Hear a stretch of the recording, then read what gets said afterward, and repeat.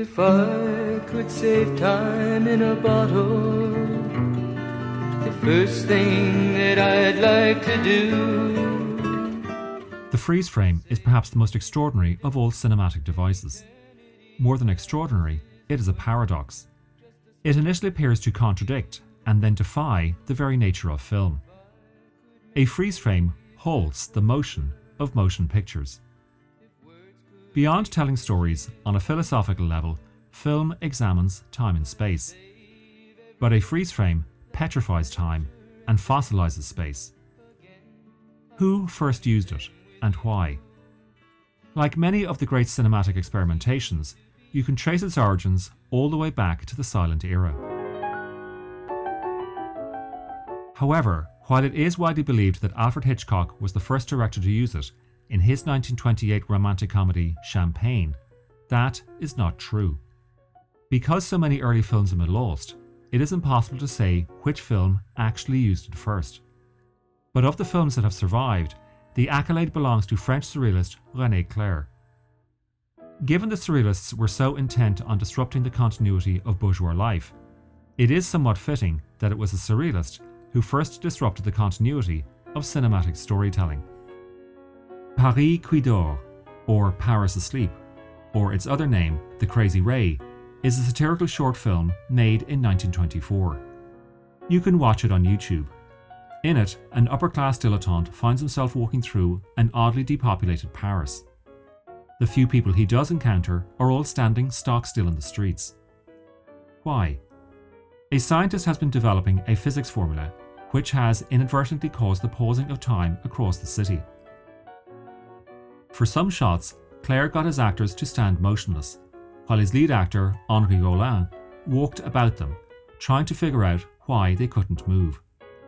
As for the wide shots of the boulevards and roundabouts, with all the cars, trams and pedestrians, Clair had no choice other than to freeze the image in order to suggest that time had stopped. Now let's look at how Hitchcock used it. An early scene in Champagne takes place aboard a cruise liner. It is New Year's Eve and a group of men and women are dancing. The image freezes and the camera pulls back to reveal a photograph of the dancers as part of an advertisement in a shop window. Outside the shop, a young woman looks longingly at the ad. Obviously, she wants to go on a cruise. All of which makes Hitchcock's use of the technique somewhat ironic. Here, the freeze frame moves the narrative forward.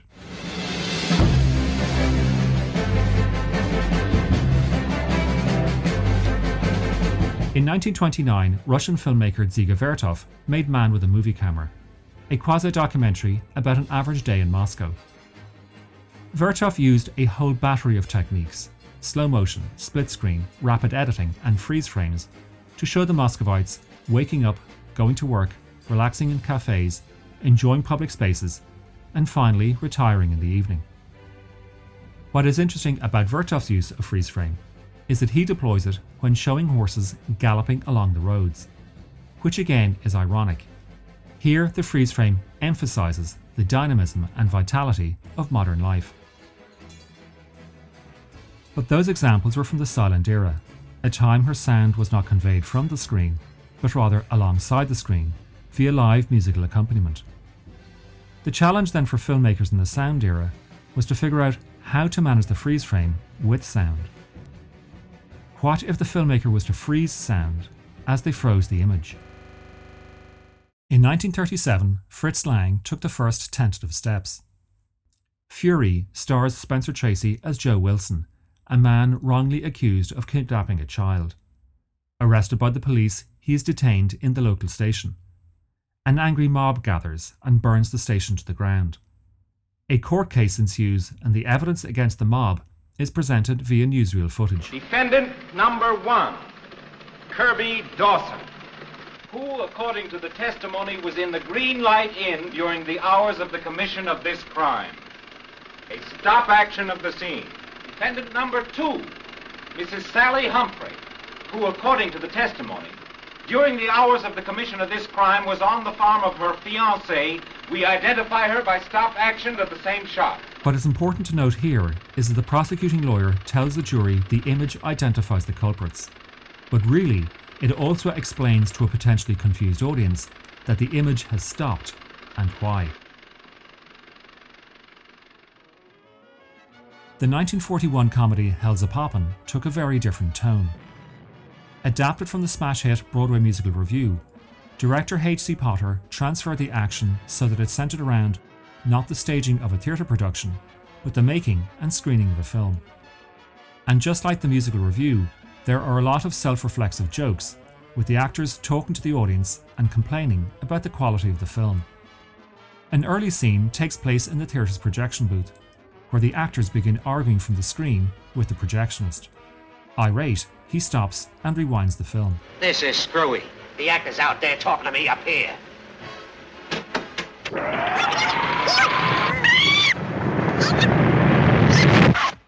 Here is another example of having to explain the freeze frame, this time taken from 1946 with Frank Capra's It's a Wonderful Life. Overnight bag, genuine English cowhide, combination lock, fitted up with brushes, combs. No. Now look, Joe. Now look. I want a big one. What'd you stop it for? I want you to take a good look at that face. Who is it? George Bailey. Released in 1950, Joseph L. Mankiewicz's All About Eve begins at an awards dinner, where Eve Harrington, played by Anne Baxter, is bestowed with the trophy for Best Actress. And as she receives it, the image freezes and... Eve the golden girl, the cover girl, the girl next door, the girl on the moon. Time has been good to Eve. Life goes where she goes. She's been profiled, covered, revealed, reported, what she eats and what she wears and whom she knows and where she was and when and where she's going. Eve. You all know all about Eve. What can there be to know that you don't know? Again, the voiceover clearly explains, and thus smoothly integrates the freeze frame into the narrative. What these examples amount to is a cinematic equivalent of a theatre actor turning to the audience and delivering an aside. Since the first freeze frame can be traced to a French filmmaker, it's only appropriate we return there for the film that liberated the freeze frame from the voiceover. 1959 was the year François Truffaut made his directorial debut with The 400 Blows. An account of Truffaut's unsettled youth, it follows Truffaut's alter ego Antoine Doinel, played by Jean-Pierre Léaud. Antoine gets into trouble with his parents, then teachers at school, then the police, and ultimately the remand centre to which he is sent, and then runs away from. Truffaut devotes the final moments of the film to Antoine on the run. He runs and runs until he can run no more. He has run to what seems like the edge of the world. He has run to the sea. With nowhere left to run, he turns around and looks directly into the camera, and Truffaut freezes on his face.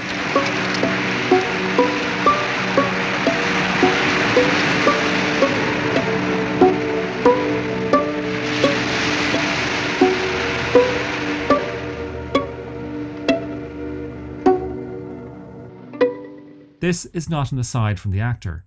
There is no voiceover from anyone to explain what is happening. Instead, it is up to us to make sense of it. Initially, critics interpreted Antoine's look into the camera as enigmatic. What is to become of the troubled Antoine?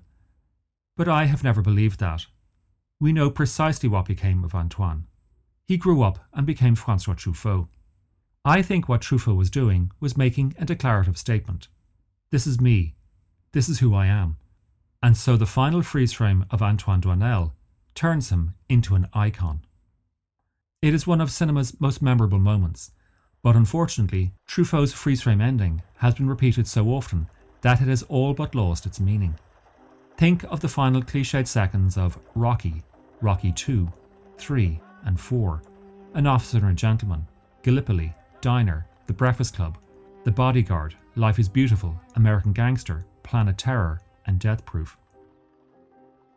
Nonetheless, an effective use of freeze frame comes near the end of Stanley Kubrick's Barry Lyndon. Utterly baffled and beaten, what was the lonely and broken-hearted man to do? He took the annuity and returned to Ireland with his mother to complete his recovery. Sometime later, he traveled to the continent. His life there, we have not the means of following accurately. But he appears to have resumed his former profession of a gambler without his former success. He never saw Lady Lyndon again. There it works, because not only is it the point to which the story has been driving, but also one of the film's deeper preoccupations. Redmond Barry, played by Ryan O'Neill, is an ambitious Irish rogue intent on scaling the slippery slopes of British aristocracy. But for all his efforts, he comes unstuck and is frozen out by society. So much for turning your characters into icons at the end of your movie. How about introducing them with freeze frames? This is how Brad Bird and Jan Pinkava opened Ratatouille. This is me. I think it's apparent I need to rethink my life a little bit. What's my problem? First of all, I'm a rat. Which itself is a direct lift from Sergio Leone's The Good, the Bad and the Ugly, where Eli Wallach shoots his adversaries and makes his getaway by crashing through a window, but not before Leone has stole the image to announce who he is. Forget about endings and intros. How about using a freeze frame in the middle of your movie? Again, let's go to Truffaut and his third film, Jules et Jim.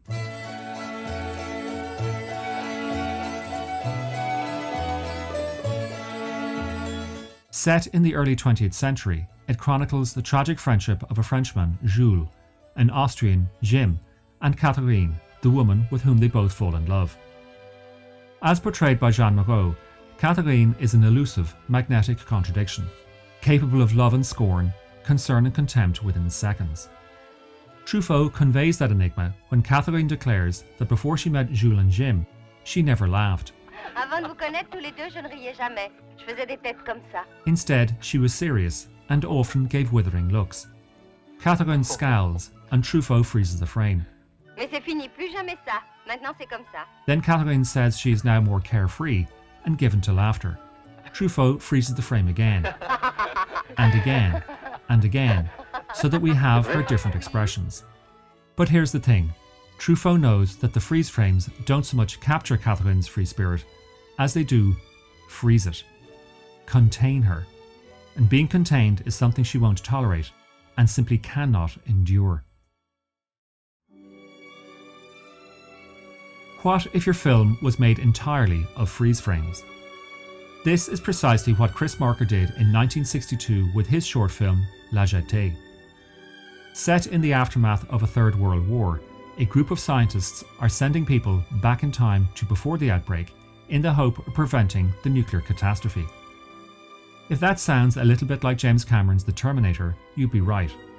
But Marker's film also inspired Terry Gilliam's 12 Monkeys. At first, Marker's idea of looking at still images that collage together to tell a story is disorientating. But just like the early examples of freeze frame, where Fritz Lang, Frank Capra and Joseph L. Mankiewicz used a voiceover to alleviate any confusion, Marker also uses a narrator. This helps you acclimatise to the series of still images, and somewhere along the way you remind yourself that really all of cinema is a series of still images. But if that's all there was to Marker's film, we would not be talking about it some 55 years later. If you haven't seen Marker's short film, I don't want to spoil a remarkable pleasure, because at a particular moment, he reawakens our understanding of motion pictures. To end, let us return to where he started, René Clair's Paris qui dort. To simulate a Paris frozen in time, Clair's lead actor, Henri Rollin, sees other people in suspended animation. Puzzled, he walks up to and around them to see what the matter is. In other words, Rollin moves about inside a supposedly frozen image. Technology prohibited Clair from developing the idea any further. But since the 1990s, CGI has liberated the frozen moment, so that the likes of Peter Maximoff, aka Quicksilver, in X-Men Days of Future Past, can defy the laws of physics and move through a time and a space where the rest of us are subject to gravity, and a clock that takes 60 seconds to measure a minute. If I could save time in a bottle, the first thing that I'd like to do is to save every day till eternity passes away, just to spend them with you.